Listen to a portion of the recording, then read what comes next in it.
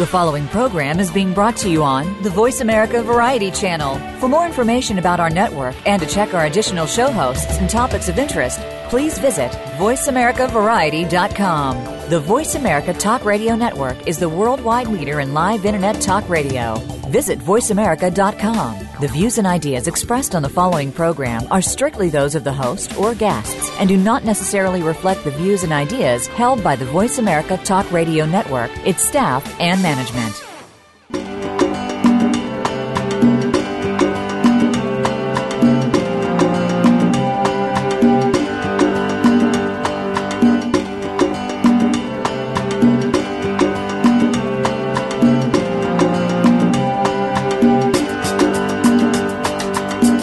Save our wildlife, save the environment, save our world.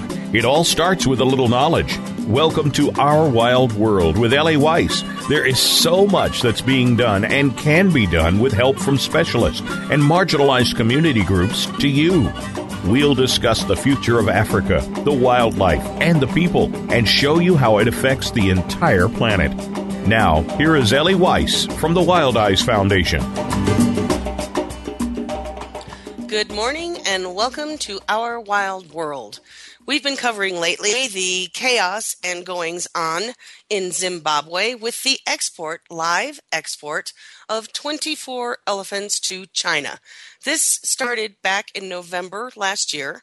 We covered it with Joyce Poole when the elephants had just been taken from the wild. And then we covered it again with Damian Mander, who was hot on the spot and giving us information in Zimbabwe.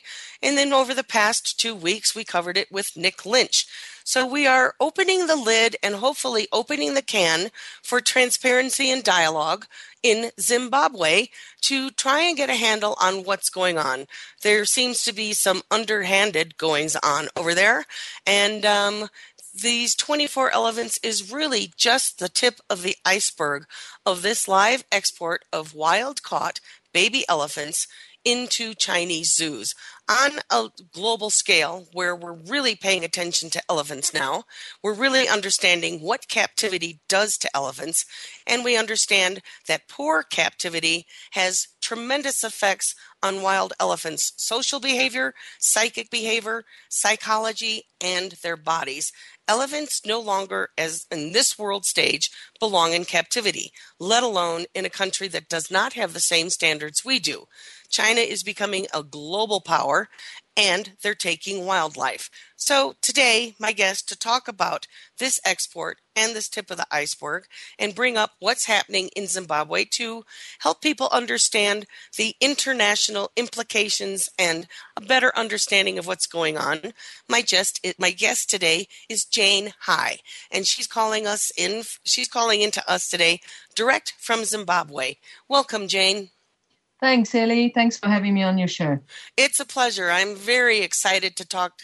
Maybe excited is the wrong word.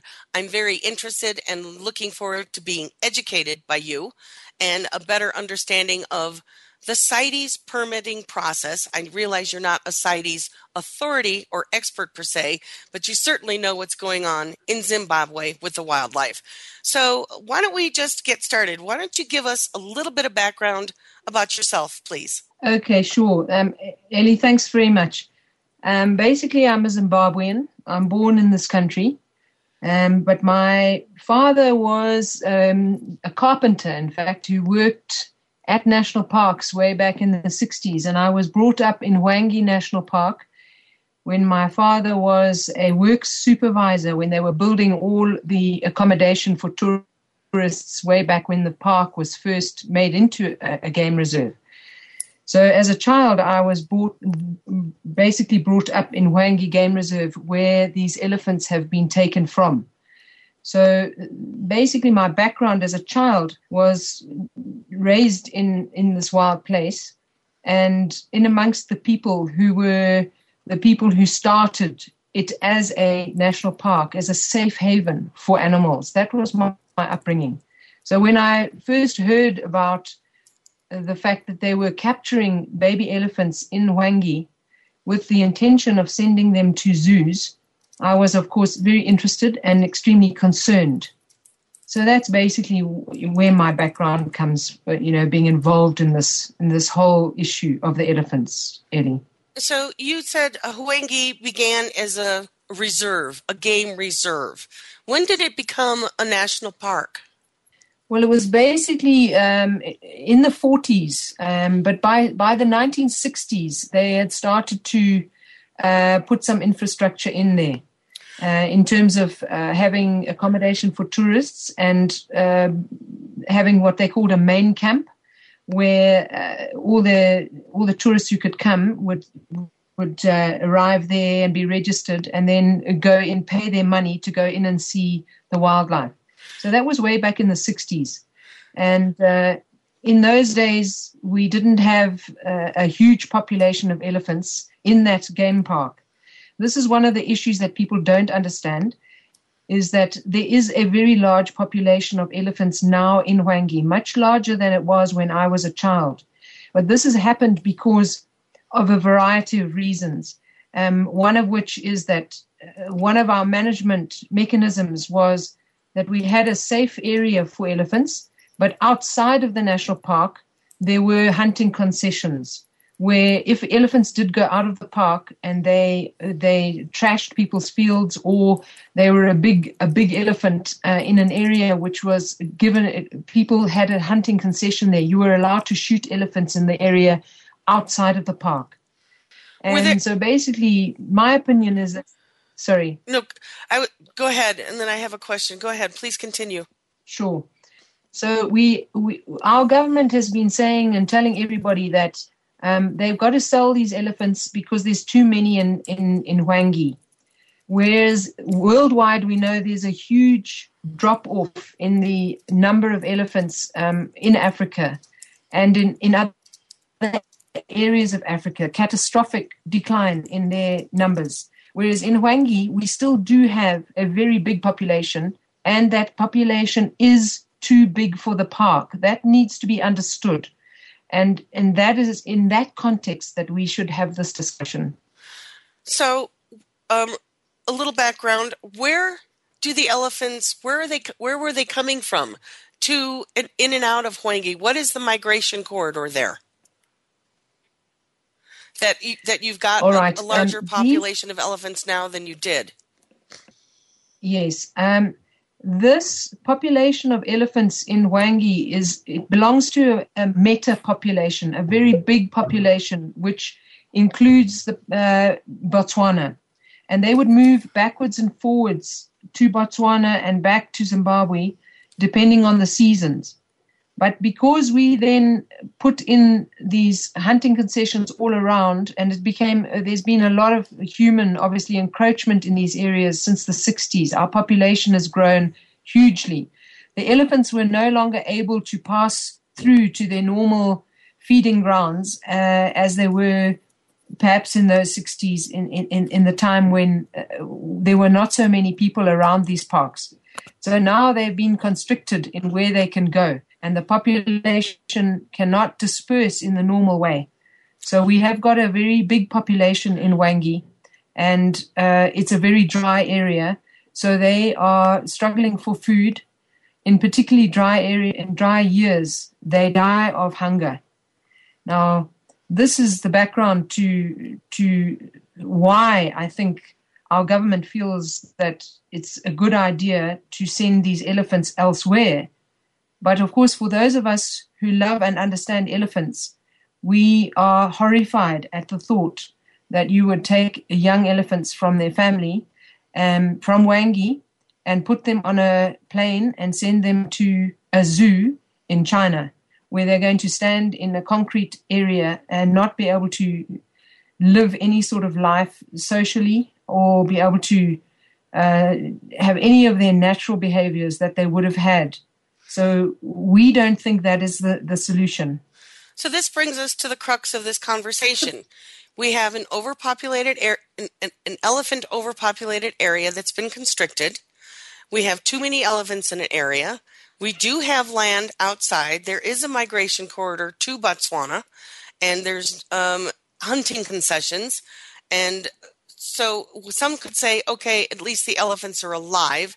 They're not being killed, but nonetheless, they're being ripped from their families, from the wild, and being sent into captivity. So this brings us to the crux. We've got too many elephants. Zimbabwe has taken the road to export live elephants in a modern day world, 2015, where the rest of the world is saying this is no longer appropriate.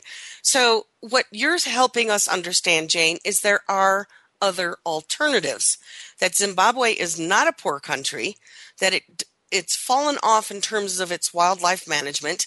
Corruption has gotten bigger. If we want to go into that, we can. We spent some time with that with Nick over the past couple of weeks.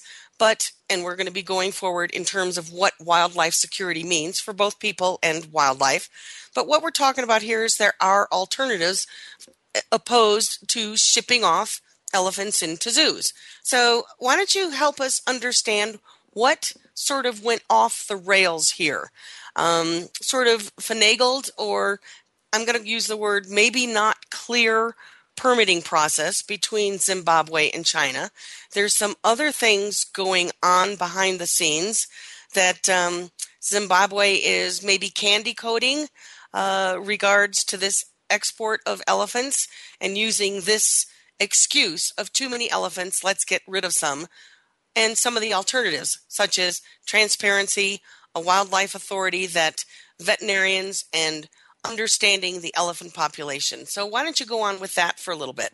Okay. I think we need to all be very clear here that this is a question of money. These elephants are valuable.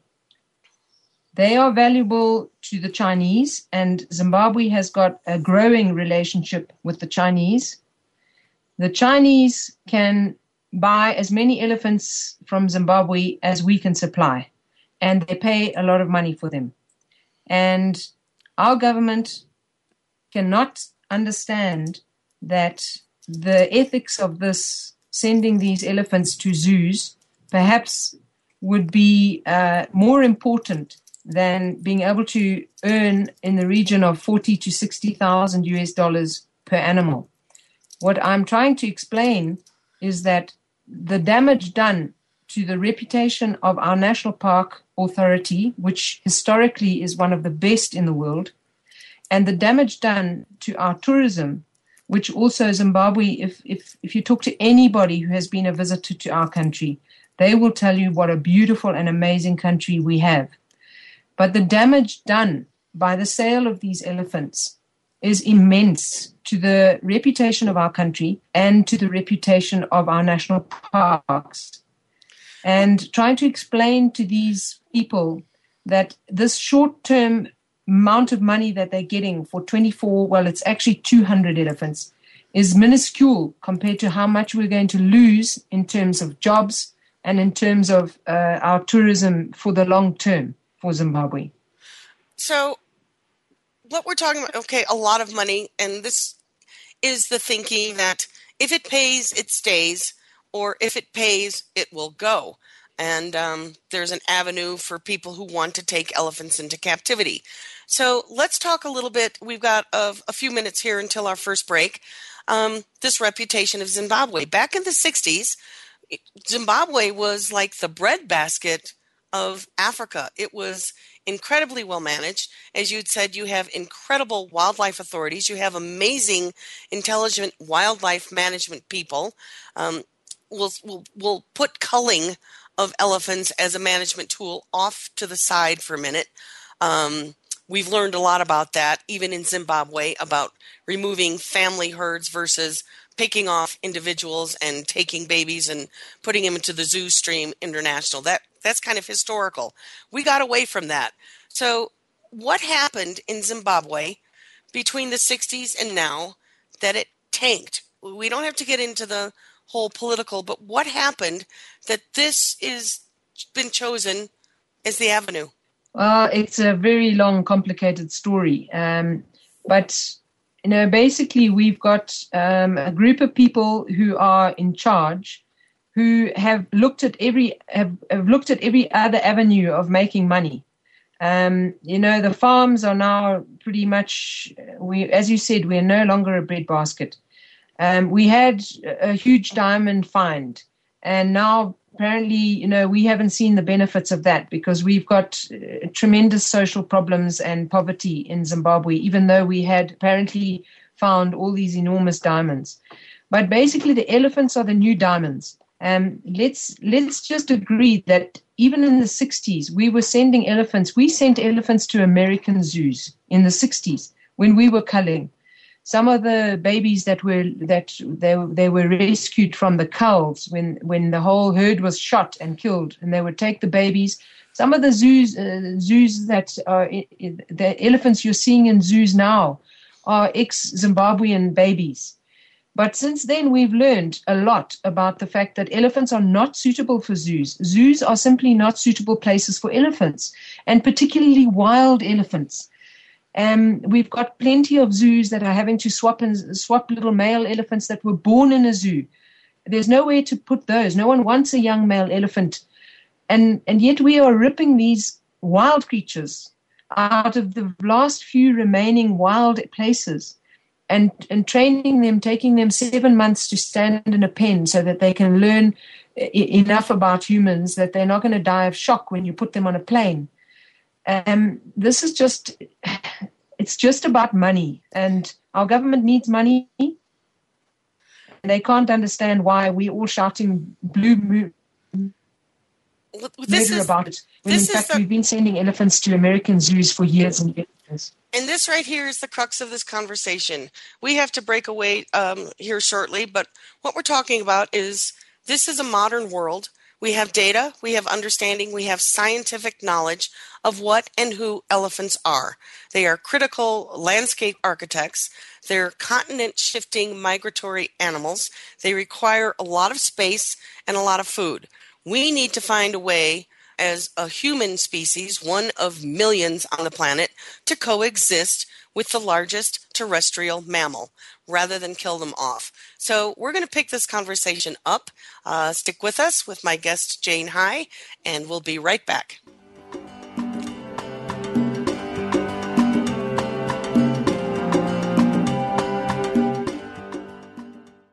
Wildlife. No wild, no life. Big, scary, beautiful. Predators are in danger. Without them, our rivers dry up. Our forests don't grow. Our communities go hungry. Our biodiversity crumbles. Wildlife drives our planet's ecosystems. The Wild Effect. It's in our hands. Ellie founded Wild Eyes Foundation because she loves Africa and to remind us that there are more harmonious and less destructive ways to live on our planet. She does this so we may be able to look inside ourselves and understand the deeper partnerships that connect us all, and to take responsibility for our lives and our Earth. Africa is one of our last remaining wild places and the origins of humanity. It is irreplaceable. Africa is at a crossroads, on the brink of possibilities. We can choose to let its wildlife be lost forever, or we can help save it. In Africa, it is still possible to make a difference. Visit us at www.wildeyes.org to learn how you can make a difference. We only have one Earth. If we don't care, who will? WILDIZE.org. The way we do banking today continues to evolve. No longer is it just brick and mortar locations or traditional banker's hours. Today, banking is 24/7. It's in the home. It's on the go. It's digital. Tune in to Breaking Banks with Brett King for a look at how traditional banking as we know it has changed due to a loss of trust, changing economic conditions and consumer behavior, government involvement, and of course, technology. What does it all mean? Listen every Thursday at 3 p.m. Eastern Time, noon Pacific on the Voice America Business Channel. Do you love to travel? Now, that's a silly question, isn't it? Who doesn't love to travel? Join Lindsay T. Boyd, a.k.a. the Dreamweaver, for Travel Time. A professional travel agent, Lindsay will spotlight the world of travel, From maps and other travel tools to make your trips easier, to your rights as a passenger, to different aspects of travel, such as sports, faith, or experiential vacations. Travel Time with Lindsay T. Boyd, Dreamweaver, airs live every Wednesday at 3 p.m. Eastern Time, noon Pacific, on Voice America Variety.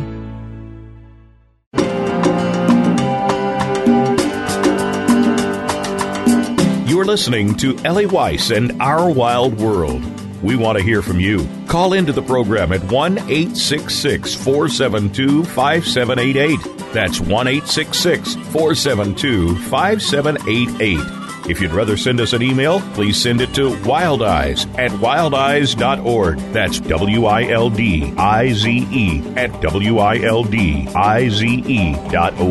@WILDIZE.org. Now, back to our wild world. Welcome back with my guest, Jane High. This is Ellie Weiss in Our Wild World, and we're talking about elephants in 2015. During the first section, we covered a little bit of Jane's background and that the global eye is on elephants. We're losing them. They are at the tipping point. What we need to understand is individual nation states across Africa don't all have the same population of elephants. Elephants move. Some countries have more elephants, like Botswana, Zimbabwe, and Tanzania. And we're going to get into later in this program a bit about CITES. And later in a couple of weeks, we're going to actually have a conversation about CITES itself. But what we need to understand is elephants are listed as both Appendix 1 and Appendix 2. Appendix 2 means they can be traded.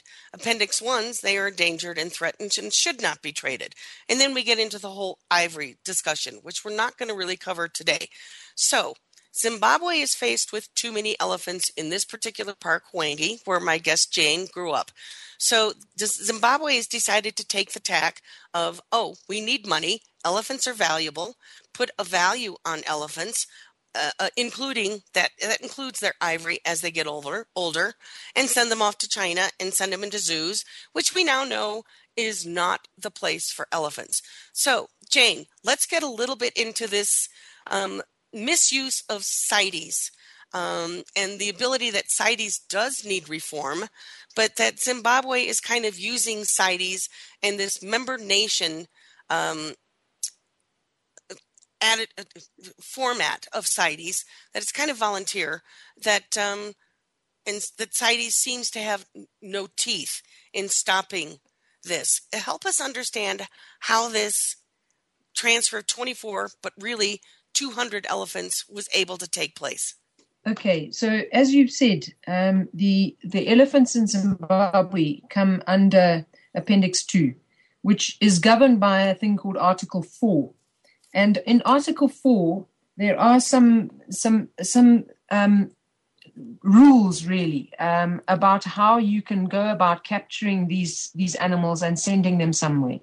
One of them is 2B, which stipulates that in catching these animals, you cannot break any national laws that are in place for the protection of your flora and fauna. Now, our national law that is in place is a thing called Statutory Instrument 1909.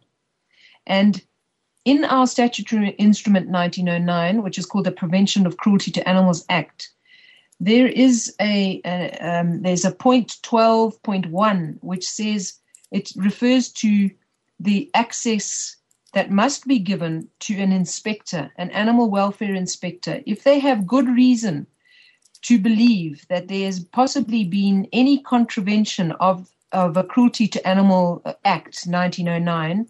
In other words, that perhaps catching these elephants, there may well have been a breach of our Prevention of Cruelty to Animals Act. They have a right by law to enter in to see how they are at the pens, whether they're being fed properly, how they're being caught. They actually have a right by law to do that. Now, we, the animal welfare organizations, tried to get access to these elephants for the last 7 months, and they were refused. Some of our SPCA people went and sat at national parks trying to get interviews about them. Our welfare organization called VAWS wrote several letters trying to get access to these elephants, and at all times were denied any interviews at all. So they did not consult with the people who are empowered to decide whether the elephants were captured in a manner that was that did not amount to cruelty. And the whole process of capturing these elephants was done under complete secrecy, a lockdown basically. And so therefore, CITES basically, in accepting or providing certificates, I think fell short in that they accepted the Zimbabwean authority to say, yes, we did this, we're happy with this. But in fact, they didn't check to see whether our actual national law, which pertains to 1909, had been complied with. And nobody contacted our welfare organizations to say, guys, are you happy that this is all above board? And the question is why? That's because our national welfare organizations also come under the same ministry as national parks. And it comes under the same ministry as the people who are getting the money for these elephants. So they are not independent. Our welfare organizations are not independent of our Ministry of Environment, which is in charge of the statutory instrument 1909, Prevention of Cruelty to Act, and also of even saying, right, you've got a certificate to be an inspector. They can decide who is going to be an inspector as well. And they can decide whether to invite those inspectors in or allow those inspectors in. So there's no form of independence here, even though we have got a very good act, a very good Prevention of Cruelty to Act there, which empowers our inspectors to go in. But of course, the minister is also the one who can say, well, we're happy. We're happy with the way it was done, because he is in charge of the act. So right here is the rub. This is where the trickiness, corruption, conflict of interest, and the ability to be opaque rather than transparent can happen. This is where it all falls apart. So when big money is involved and you've got a conflict of interest by the same authority that allows the trade and collects the money to be the same authority that controls welfare, there's a lot of room for laws to be sidelined. Is that what you're saying? That's exactly what I'm saying. And what we need to do is we need an independent organization, which is completely, it does not rely on the minister to give someone a certificate or to withdraw their certificate. And we haven't got that. So the one side we haven't quite covered here is there's been a lot of information on Facebook, the internet. You can find a lot of information of some of the other sort of murky double dealings going on in this sale of these 200 elephants, the 24 of which have already been transferred to China. And there's been some photographs leaked of the conditions that they're in, but we'll save that for a minute. But there is a place here that we're not quite covering, and I don't know whether you want to get into it. Just tell me to move on if this is not something you want to get into, that there's some double dealing in terms of business and profiteering by China and covering some debt or business deals that the Zimbabwean individual government members might be involved in. There's a woman, I don't know her name, a Chinese woman that's connected to a leather or animal food-based trade that is playing a big role, and she's the one that was actually doing the dealing of the purchase of these elephants. Do you want to go there? Yeah, I mean, the bottom line is that the Chinese are very involved in Zimbabwe, and the head of the Chinese trade delegation has been linked with being a person who is very high up in the wildlife trade business. And she was at the airport when these elephants were departed for China. And she, as you said, was running a factory in one of our local areas called Marandera, where they were dealing in all sorts of skins. And we have reason to believe that she is also involved in many, many different deals involving elephants, involving all sorts of animals.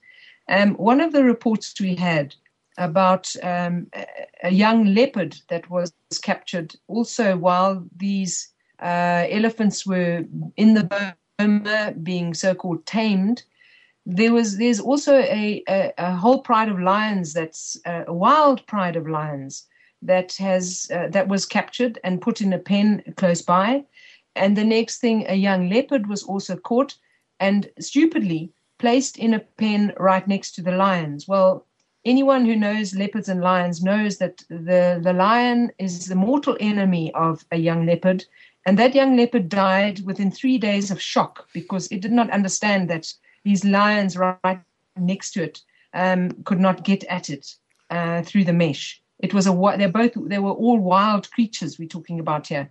Now, there's an order for all sorts of animals, and this lady has been linked with trade and also the killing of a huge population of elephants in Tanzania as well. And she's been monitored, has been flying to Tanzania almost weekly for 3 years. And Tanzania have lost 75% of their elephants in the last 3 years. And this lady lives right in Harare. And we have it on good authority that she is actually operating ivory carving machines right in Harare. Just recently, we had a whole cache of hats that were found at Durban at the Durban docks, where they found that inside this big container of so-called peak caps, there was a beautifully carved elephant tusk, and it had come from Zimbabwe. And we've made a connection between that elephant tusk and this carving business that is going on right in the center of Harare. And it is the lady who is in charge of our trade delegation here, and she is personal friends with our First Lady. And so we're talking about the highest echelons where this whole wildlife trade is going on, the very highest echelons of our country. You bring up a really important point right here. Today, and this is what we've also covered on this program through several experts in understanding, that it's no longer the poor local person who's going in and shooting an elephant. This is big business. It is number 3 on the international money-making scale, next to gun running, drugs, human trafficking. It's gone up from oil to wildlife, the illegal wildlife trade, and even the legal wildlife trade, which is questionable, and that's CITES, the Convention of International Trade on Endangered Species of Flora and Fauna. CITES is a trade organization, so they're not necessarily geared toward welfare, and that's sort of how this, I'm going to just say it, sliminess was able to happen. So this leads us to CITES needs some reform, which we'll talk about on another episode. But what you're talking about here is there's routes here. We've got trade routes here for illegal wildlife trafficking, and they're very much in bed with the highest echelons of government. It's not the poor people. It's not Jane Doe and John Doe killing elephants one-off. This is big business, and it's at the highest levels of government. That's absolutely correct. So we've got a few minutes here to break. So we've got some double dealings going on. We've got some shadiness going on. You personally have met with several of the ministers of these various organizations. You have ties and links to proper welfare inspectors, proper management, and ways to do trade, if that's what has to happen, on a good way.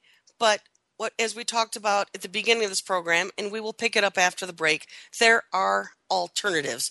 So let's get in here for the next couple of minutes where these alternatives lay, as opposed to exporting live elephants and keeping this opaque, and what it's going to require in a major shift that would involve Zimbabweans and the government to turn things around, not only in an international reputation, but within Zimbabwe.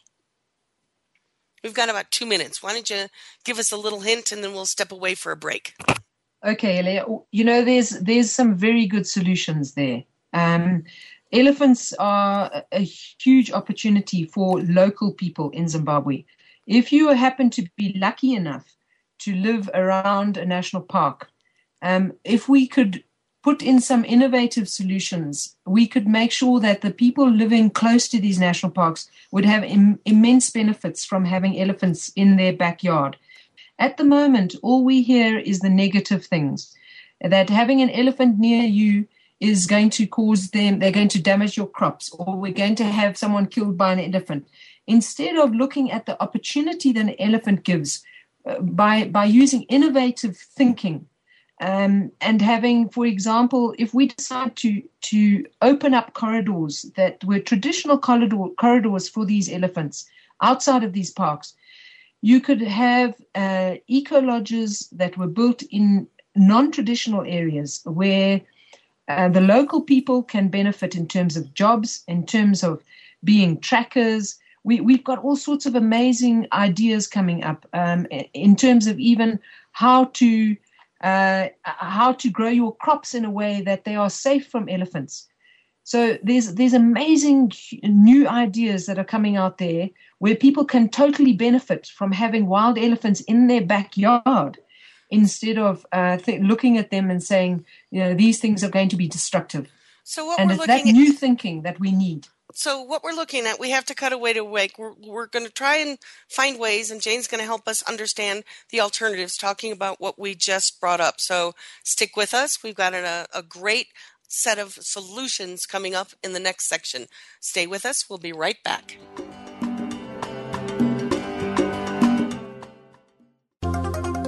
Technology is changing the way we live our lives and how we do business. On CIO Talk Radio, we talk about the benefits of technology and the great things it allows us to do, as well as its risks. Heard every Wednesday at 9 a.m. Central, 7 a.m. Pacific, Sanjog Gall interviews business leaders and other experts that are shaping the way we use technology. To learn more about the show, visit www.ciotalkradio.com. Keep up with the changing world of technology and listen to CIO Talk Radio with Sanjog Gall. Listen in every Wednesday at 9 a.m. Central, 7 a.m. Pacific, right here on Voice America Business. Museums are great places to work and wonderful places to visit. But are they essential? How can we improve our museum practice so that museums remain vital and essential players in society? Listen for Museum Life with host Carol Bossert, where each week we'll discuss timely and topical issues of concern to the museum community. Museum Life can be heard live every Friday morning at 10 a.m. Eastern Time, 7 a.m. Pacific Time on the Voice America Variety Channel. Wildlife. No wild, no life. Big, scary, beautiful. Predators are in danger. Without them, our rivers dry up, our forests don't grow, our communities go hungry, our biodiversity crumbles. Wildlife drives our planet's ecosystems. The Wild Effect. It's in our hands. Ellie founded Wild Eyes Foundation because she loves Africa and to remind us that there are more harmonious and less destructive ways to live on our planet. She does this so we may be able to look inside ourselves and understand the deeper partnerships that connect us all, and to take responsibility for our lives and our Earth. Africa is one of our last remaining wild places and the origins of humanity. It is irreplaceable. Africa is at a crossroads, on the brink of possibilities. We can choose to let its wildlife be lost forever, or we can help save it. In Africa, it is still possible to make a difference. Visit us at www.wildeyes.org to learn how you can make a difference. We only have one Earth. If we don't care, who will? WILDIZE.org.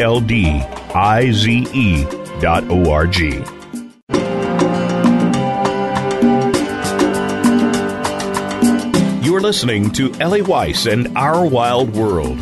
We want to hear from you. Call into the program at 1-866-472-5788. That's 1-866-472-5788. If you'd rather send us an email, please send it to wildize@wildize.org. That's WILDIZE@WILDIZE.org. Now, back to our wild world.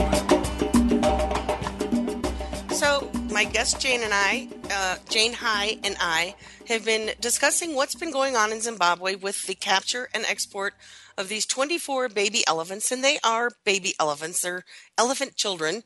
Why it's not good in a modern contemporary world, and the underbelly of what's happening in the wildlife trade, how deeply enmeshed China and Zimbabwe, but Zimbabwe is not alone in this enmeshment and embeddedment with China. But what we're going to talk about in this last section is these things can be turned around, and they can be turned around rather quickly as long as some things change, like secrecy, this benchmark of money, because, Jane, I'm going to ask you a question. This money from these elephants, technically it's said it's going to go back into conservation. We seem to understand it doesn't, because there's still deep poverty in the buffer zones and the people that live around the parks. So before the break, we were talking about innovative solutions, and Zimbabwe has people that can do this. Tell us some of what can be done, but more importantly, what it would really take, not necessarily more importantly, what it would take to make this shift and why it has to happen now.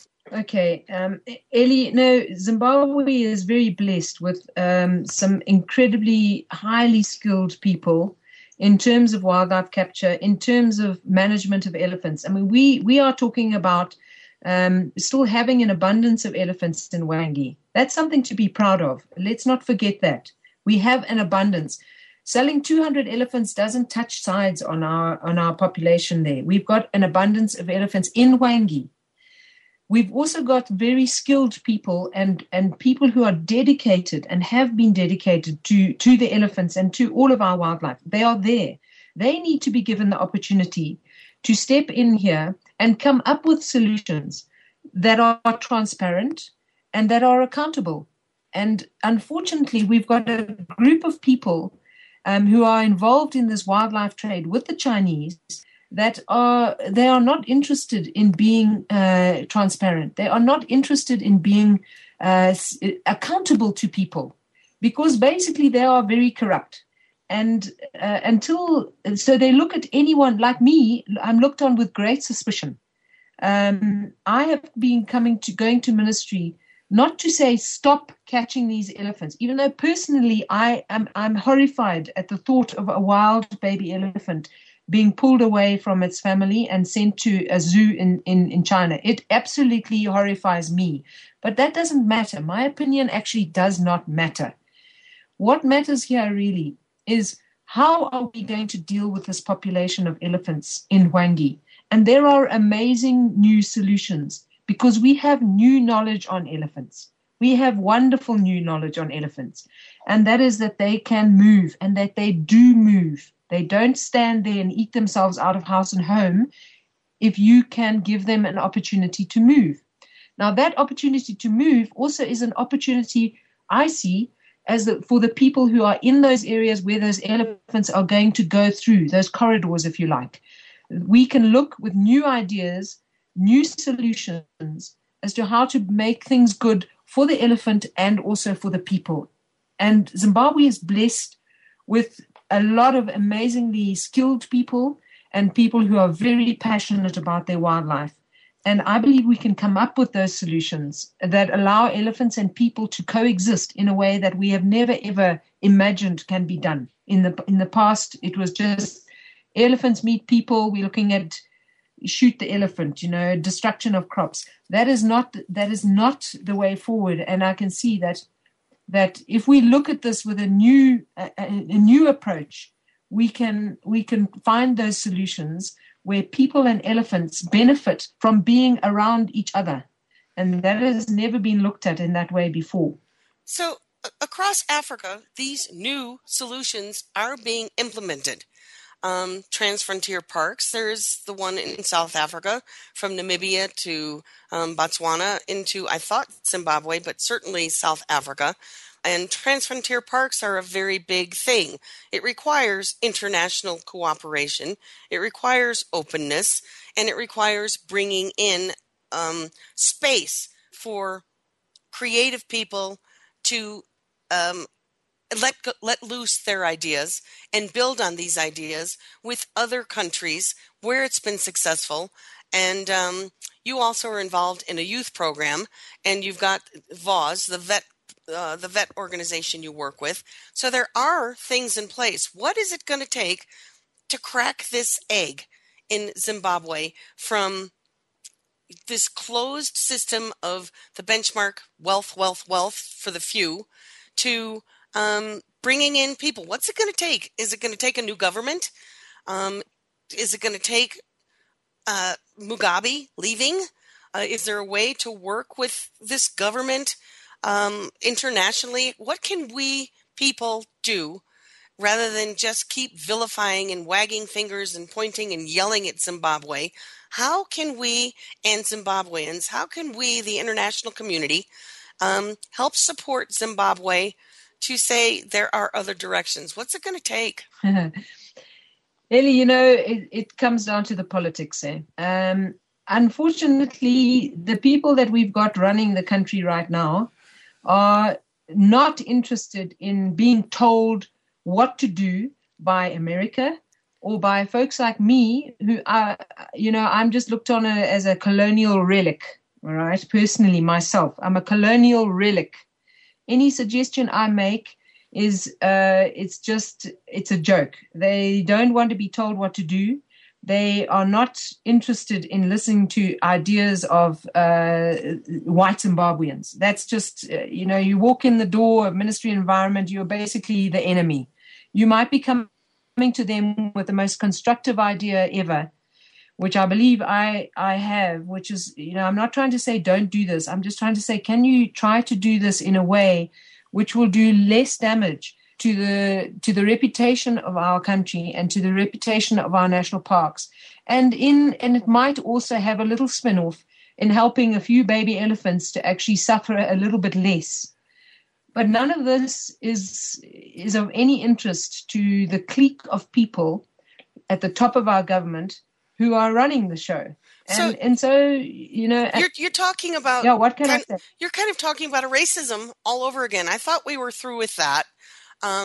Black, white, and you don't listen to white people in colonialism. We're past neo-colonialism. We're past it's only whites and the blacks can't do it. We now know it's not about race. It's not about the color of the skin. It's about what's inside the brain. So education of anybody allows for creative thinking.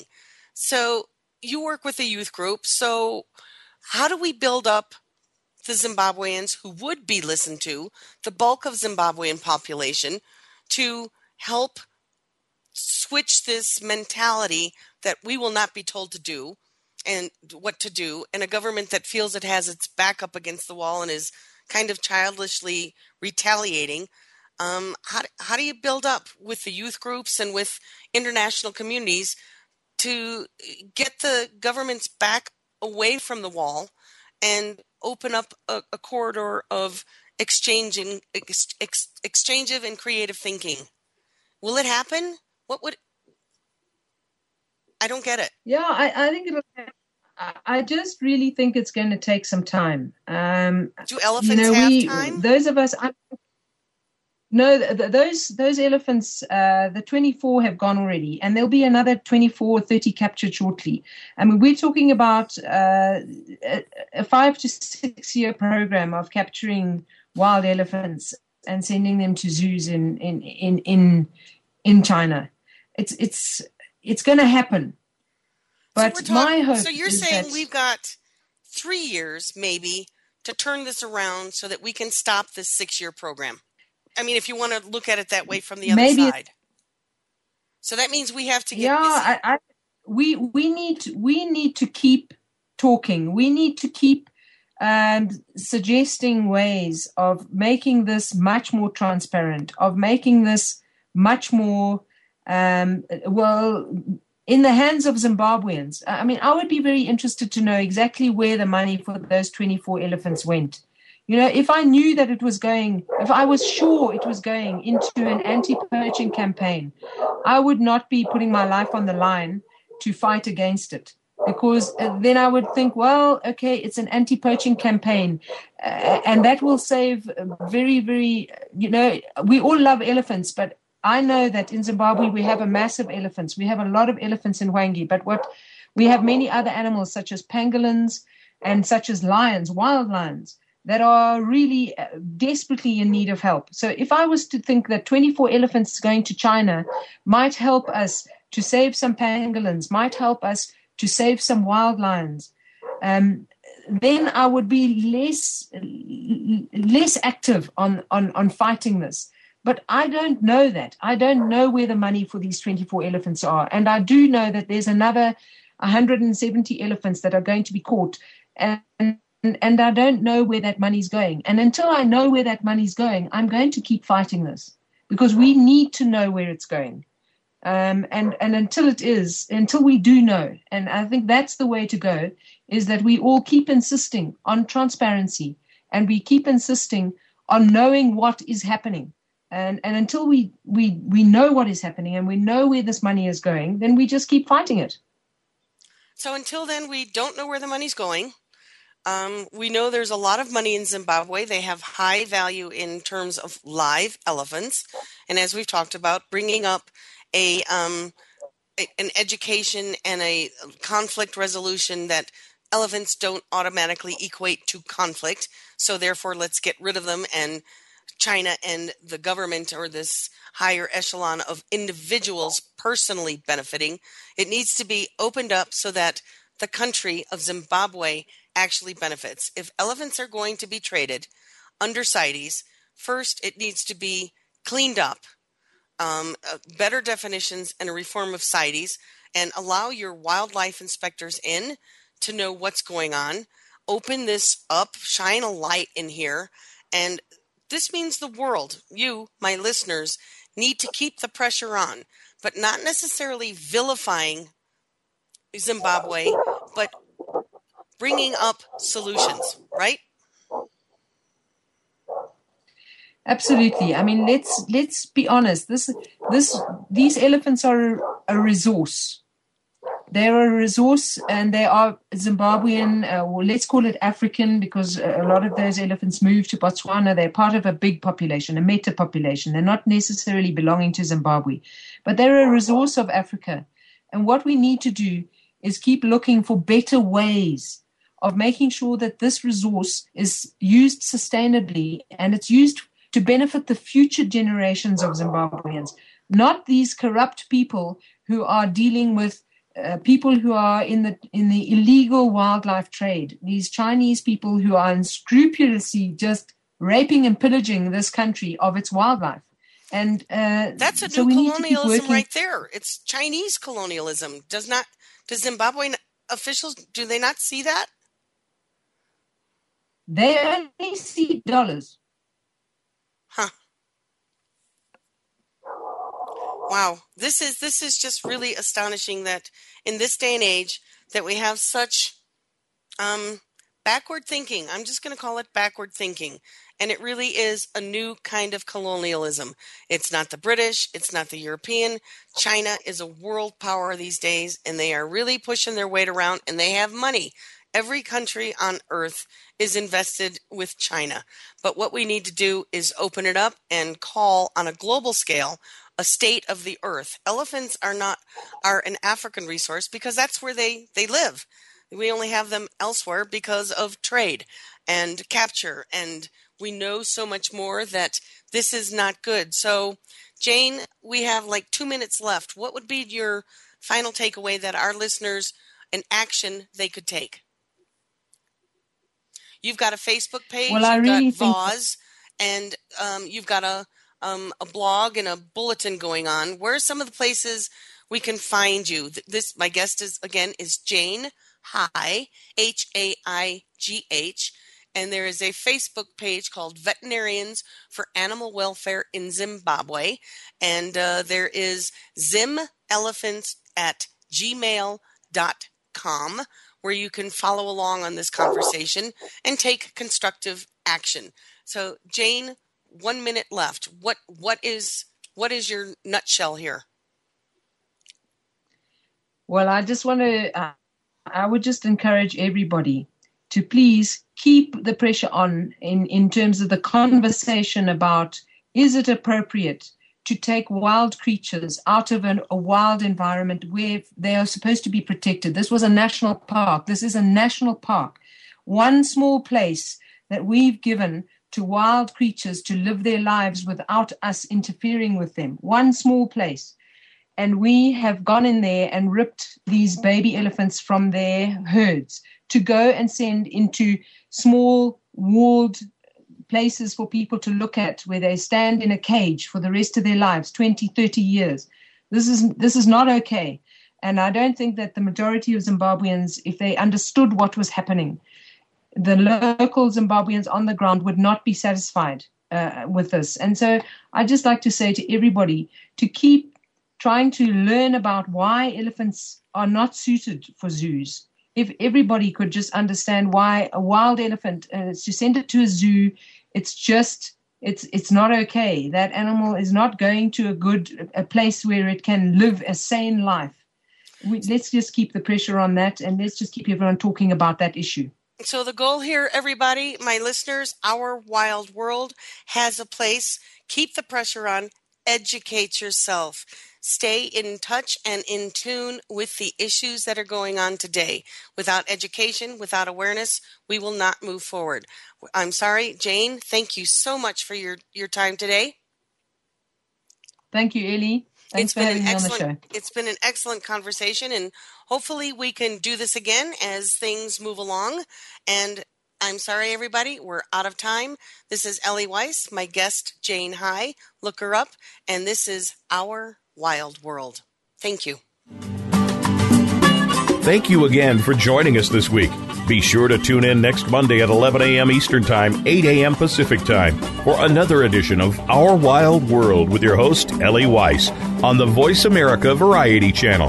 Think about living with wildlife during the coming week and what you can do right now.